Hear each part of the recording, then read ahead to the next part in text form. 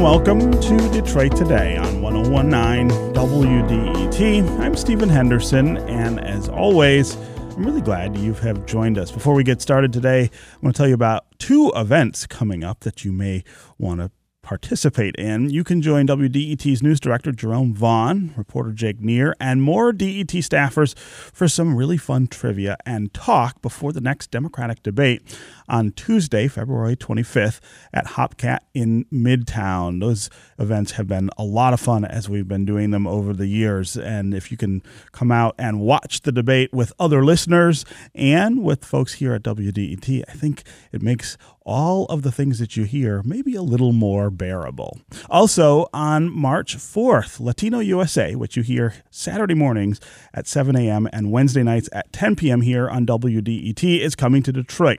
I'm going to join host Maria Hinojosa at the Senate Theater in Southwest Detroit at 7 p.m. for a live conversation. We're going to talk about the presidential election and campaign. We're going to talk about the role that Latino voters will play in that campaign. We're going to talk about Detroit and Latino Detroit. The program is going to be recorded for the In the Thick podcast. You can get information about both events at wdet.org/events. Up first today, here in Detroit, the Motor City, no one knows about or thinks about cars quite like we do. But in recent years, there's been a real shift in the industry that's worth discussing. And it's the move away from automakers calling themselves or thinking of themselves as car companies, and instead thinking of themselves as mobility companies. Ford, of course, has been leading the way among domestic automakers, and the company's massive investment in the long-vacant Michigan Central Station as a new nerve center for its mobility efforts is a sign of just how dedicated and serious the automaker is about change. Other automakers, of course, are also moving into an uncertain future defined by principles of autonomy and powered by technology. Here to dig into the changes and their implications is Auto Trader senior analyst Michelle Krebs. Michelle, welcome to Detroit Today. Thanks for having me. Always fun. Yes, it's great to have you here. So we've been talking for a long time about the coming changes to automakers because of technology and autonomy in particular. But talk about what you're seeing them actually do, and this idea of calling themselves something really different than what they have for almost 100 years now is, I think, a very bold expression of the things that are happening. Well, that's right. But it's a tricky balance because what automakers have to do is continue to focus intensely on today's business, because that is what is making the money. That is what is making the money to invest in all of these mobility ventures, autonomous vehicles, electric vehicles, new ways of getting around. And we don't know when the tipping point is for that. So, it's out there. We know we'll have an EV future. We know there will be autonomous vehicles. We know there will be new ways of acquiring transportation. But when is that tipping point? Right. And so when we see, for instance, Ford struggling with profits now, but also spending a lot of money redoing Michigan Central Station, I think that's a great illustration of that tension that you're talking about. It is. And, we're seeing it at General Motors. They were in the news this week. They have withdrawn from Australia, from New Zealand. They've sold their plants in Thailand to a Chinese automaker. It's the same thing. This is also coming at a time when auto sales are weakening. That's why we're seeing losses. Daimler reported a loss. So it's coming at this time when the market is dipping. They're really having to pull in cost so that they can keep making those investments for the future. It is a really tricky business. Yeah. So what kinds of things can automakers do, or should they be doing right now, to maintain that auto sales business? I mean, for a long time, we've talked about the balance between SUVs and small cars, the difficulty making profits nowadays off of small cars. But of course, SUVs make a lot of money and people are less interested, I guess, in buying them, at least in the numbers that they had been in recent years. What are you supposed to do if you're Ford or if you're GM or if you're Daimler to maintain what you have now so that you can get to that future? Well, it's an interesting time because just as in society we see great disparity in the haves and have-nots, we're seeing the same thing occur in the auto industry. If you look at vehicles selling over $50,000, that percentage has gone way, way up. If you look at vehicles that cost under $30,000, that's way down, and we know there's a big affordability crisis. So we are seeing a lot of focus on the higher end. It's a more stable market. There's bigger profits in it. But I keep wondering, how are you going to build your future buying base if you've abandoned the lower end of the market? Now, one of the options is those people go to used cars, because we had a whole bunch of vehicles come off lease because leasing was at record levels, and so that gives them a place to go. And we are starting to see manufacturers make those more attractive. Yeah. So let's talk about this idea of mobility companies versus car companies. I think that doesn't mean the same thing to everyone, and we should try to define what it means for these automakers. And I'm not sure it means the same thing to each of them. I think Ford and GM, for instance, have had really different approaches to this idea. Talk about what they mean, though, when they say we are going to become a mobility company. Well, if you look at General Motors, they are all in on electric vehicles. They are skipping right over hybrids. It's a big bet. They're going big into electric vehicles. They're going big into autonomous vehicles. They bought Cruise Automation out in San Francisco. They're out there big time trying to make autonomous vehicles viable. Ford is a little more conservative. They're doing more hybrids throughout their line, knowing that we'll get to electrification. By the way, Toyota has a similar approach. But they bought Argo AI in Pittsburgh, so they're very active in autonomous vehicles as well. Look at FCA. They're lagging way behind. That may not be a bad place for them. They're partnering with Waymo to do Google autonomous vehicles and doing partnerships more on that way. So everybody's got a different approach. Yeah. You just said FCA. I had called it Daimler. That shows how outdated that's a different. Daimler's still there. It's just not FCA. It's just not FCA, and I'm still calling it Daimler. But that brings up a good point, Stephen, too. The other thing we're seeing is collaborations, mergers. We've got FCA, Fiat Chrysler, merging with France's PSA, and we've got a lot of interesting partnerships, Ford and Volkswagen, GM and Honda. Yeah. So let's talk about what Ford is doing in particular at Michigan Central Station, which if you've driven in that vicinity at all in the last 12 to 18 months, I mean, you're seeing a really dramatic change just from the outside. I have not yet been inside to see what they're doing, but the level of investment is impressive. They're also doing some other things in that area, bringing people already down to that area to be working. What is it that they're creating there?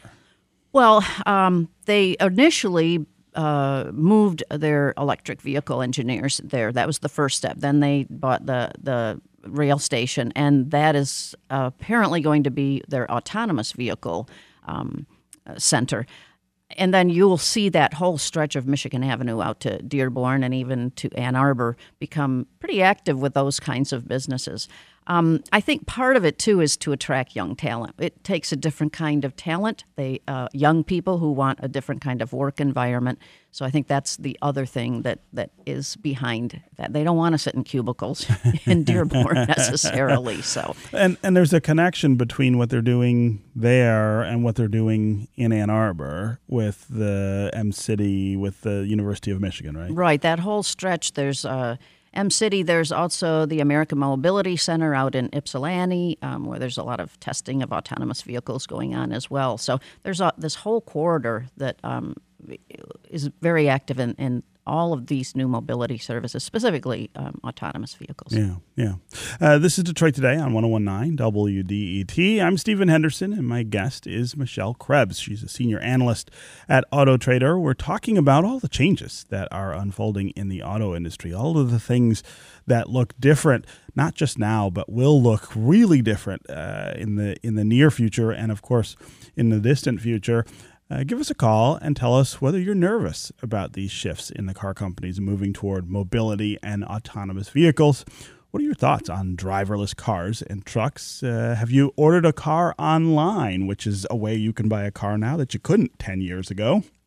Do you or someone you know work in the auto sector? And give us a call and tell us how you've felt these changes. What is different about your job or your work environment because of all of these shifts in the auto industry? As always, the number on the phones here is 313-577-1019. That's 313-577-1019. You can also go to the WDET Facebook page and put comments there, or you can go to Twitter and hashtag Detroit Today, and we'll work you into the conversation.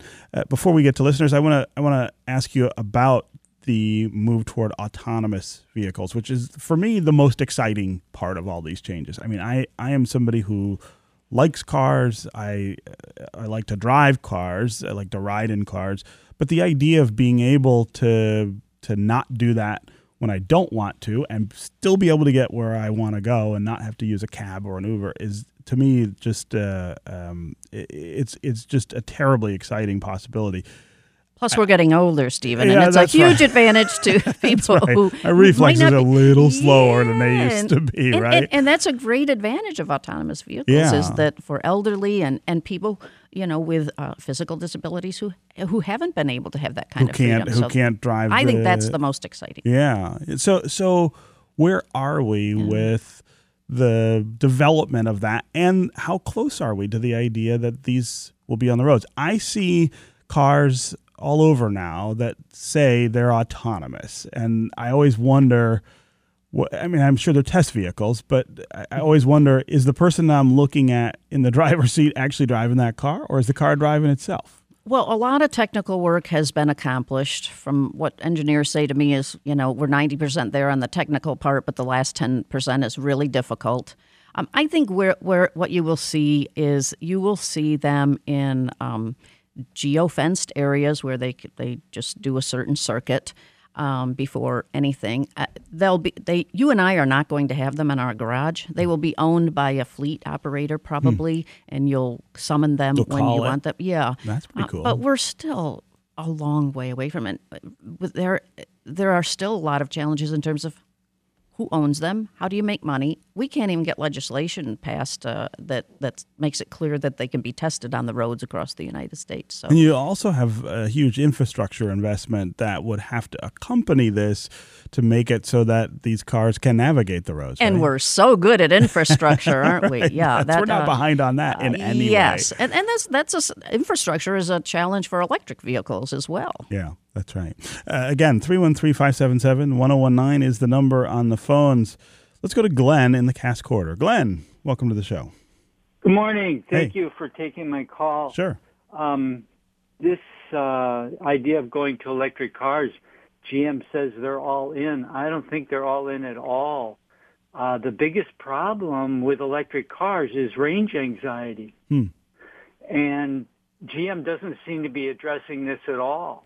And so when you say range anxiety, Glenn, you're saying that if you wanted to drive from Detroit to Cleveland, for instance, and you had an electric vehicle, where would you charge it, right?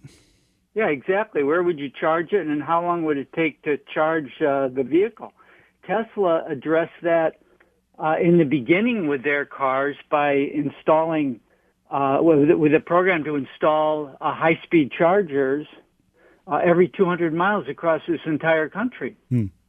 And none of the other companies are looking at it or talking about it or dealing with it. Now, GM had a great car that resolved the range anxiety problem, and that was the Volt. And those are the plug-in hybrids. Right. Because when you run out of electricity, you've got a fallback for gas. Right. But they've given that up. Well, they're come saying up with Yeah. Sorry? Go ahead. Go ahead, Glenn. So they've come up with all electric cars, but they're not addressing the refueling issue at all. And that's, as long as that's not addressed, the car's going to be like a local city car. It's not going to be a long-range car. Huh. It's a great issue to bring up, Glenn. I'm glad you called. Michelle, how are we to think of that? As GM says, it's going to transition almost completely to making electric vehicles. Right. And it's a long stretch, but I will say there has been a lot of progress made in putting in EV chargers in.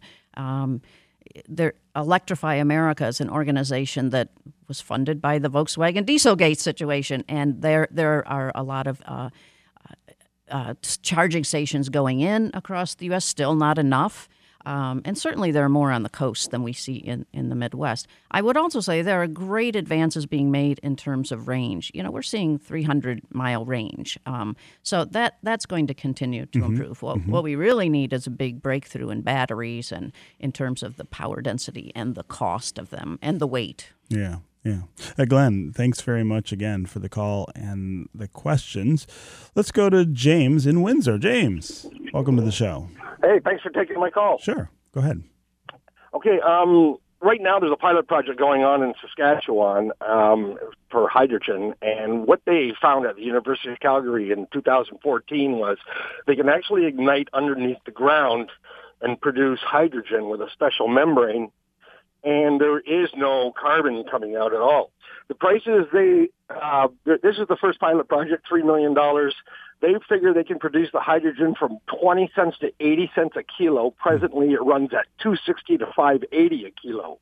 So everybody's putting all their money into the electric vehicles, and they're fighting with range and charging systems and everything else. When this pilot project finally takes off, the costs or savings are going to be enormous, and electric vehicles are going to go to the wayside. Yeah, that's an interesting point, James. I had not heard of this experiment you're talking about with hydrogen. I'm assuming you're saying hydrogen-powered vehicles. Michelle, talk about the competition for how we'll power cars in the future. Will it be electric? Will it be hydrogen or something else? And much work is going on with hydrogen fuel cell vehicles.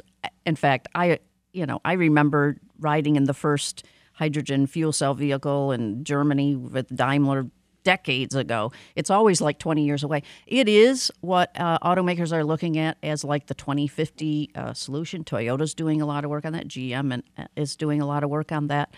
So it's out there, but we're complaining about not having electric charging stations. How about hydrogen fueling stations? Yeah. But it does have a lot of promise. It's just much farther out. I think it's the step beyond electric vehicles. And by the way, a lot of the technology in electric vehicles will also be used in fuel cell vehicles. So it's not like we're wasting our time on electric vehicles. Yeah. Let's go to Lee in Detroit. Lee, what's on your mind? Hi. Yeah. Really interesting conversation. One thing I picked up on, though, was when Michelle Krebs mentioned, that the over $50,000 car segment is growing, and the under 30, seems to be going away, and that people that cannot afford the over 50,000 are probably going to be forced into the used car segment. Sure. I just thought that was really interesting. I wonder what you think that says about, the disparity, first of all, and then where that's going to take the car companies going in the future, because these new technologies often are, come out as more pricier expensive vehicles. Sure. No, Lee, I think that's a really great point. And I will say as a car buyer, I have sworn off the idea of new cars because they're just too expensive. And it's true that you can get a used car that's 3 to 5 years old, right, that has under 40 or 30,000 miles on it for a really great price. And I'm not sure why you would buy a new car if you could get a used car that's going to last you another 5 or 6 years for less money. Yeah, the interesting statistic I like to look at is in 2012, 6% of vehicles sold had price tags of over $50,000. It's now up to 23%. Wow. So yes, they are getting more expensive. And wages haven't kept up with the increase in price of vehicles. I don't know what the ultimate answer is. There is a lot of talk about it. There are automakers looking at it. That's why some companies have stayed in the car business, because cars tend, lower price sedans are more affordable to budget buyers. And I do wonder, where is this next generation? If you've abandoned that market as an automaker, how are you going to lure people in when they're farther up the food chain in terms of able to buy something? My other issue with the high cost of the car is that how long is it going to last, right? If I'm going to keep a car for 10 or 11 years, and I've got a Jeep Wrangler that is going into its 11th year of life and has been paid off forever, that's a great deal. But there's no technology in that car right now. I mean, if you think about a car I bought in 2010, you can't even hook your cell phone into it without a hard cord. The cost seems to be outstripping the usefulness in some ways. In other words, that you have to buy a car more frequently just to keep up with the technology. Well, and safety features. That's right. I bet you don't have a backup camera. No, oh no, gosh, and, no. and that's the number one safety feature that people want. It seems so basic for people who have had a lot of new cars, but it's not unusual to keep a car 10 or 11 years. It's interesting that despite we've sold 85 million new cars in the last 5 years, but the average age has not budged. It's still around 10 and 11 years old, and that speaks volumes about the engineering that has gone into vehicles to make them so much better. Yeah. Okay, Michelle Krebs, Senior Analyst at Auto Trader. Always great to catch up with you here on Detroit Today. Thank you for having me here. Yeah. It's fun. Thanks for coming. Up next, we're going to continue talking about the transportation business, but we're going to shift the focus to Boeing and what its troubles tell us about the ways we take air travel for granted and what the future of that may look like. Stay with us on Detroit Today.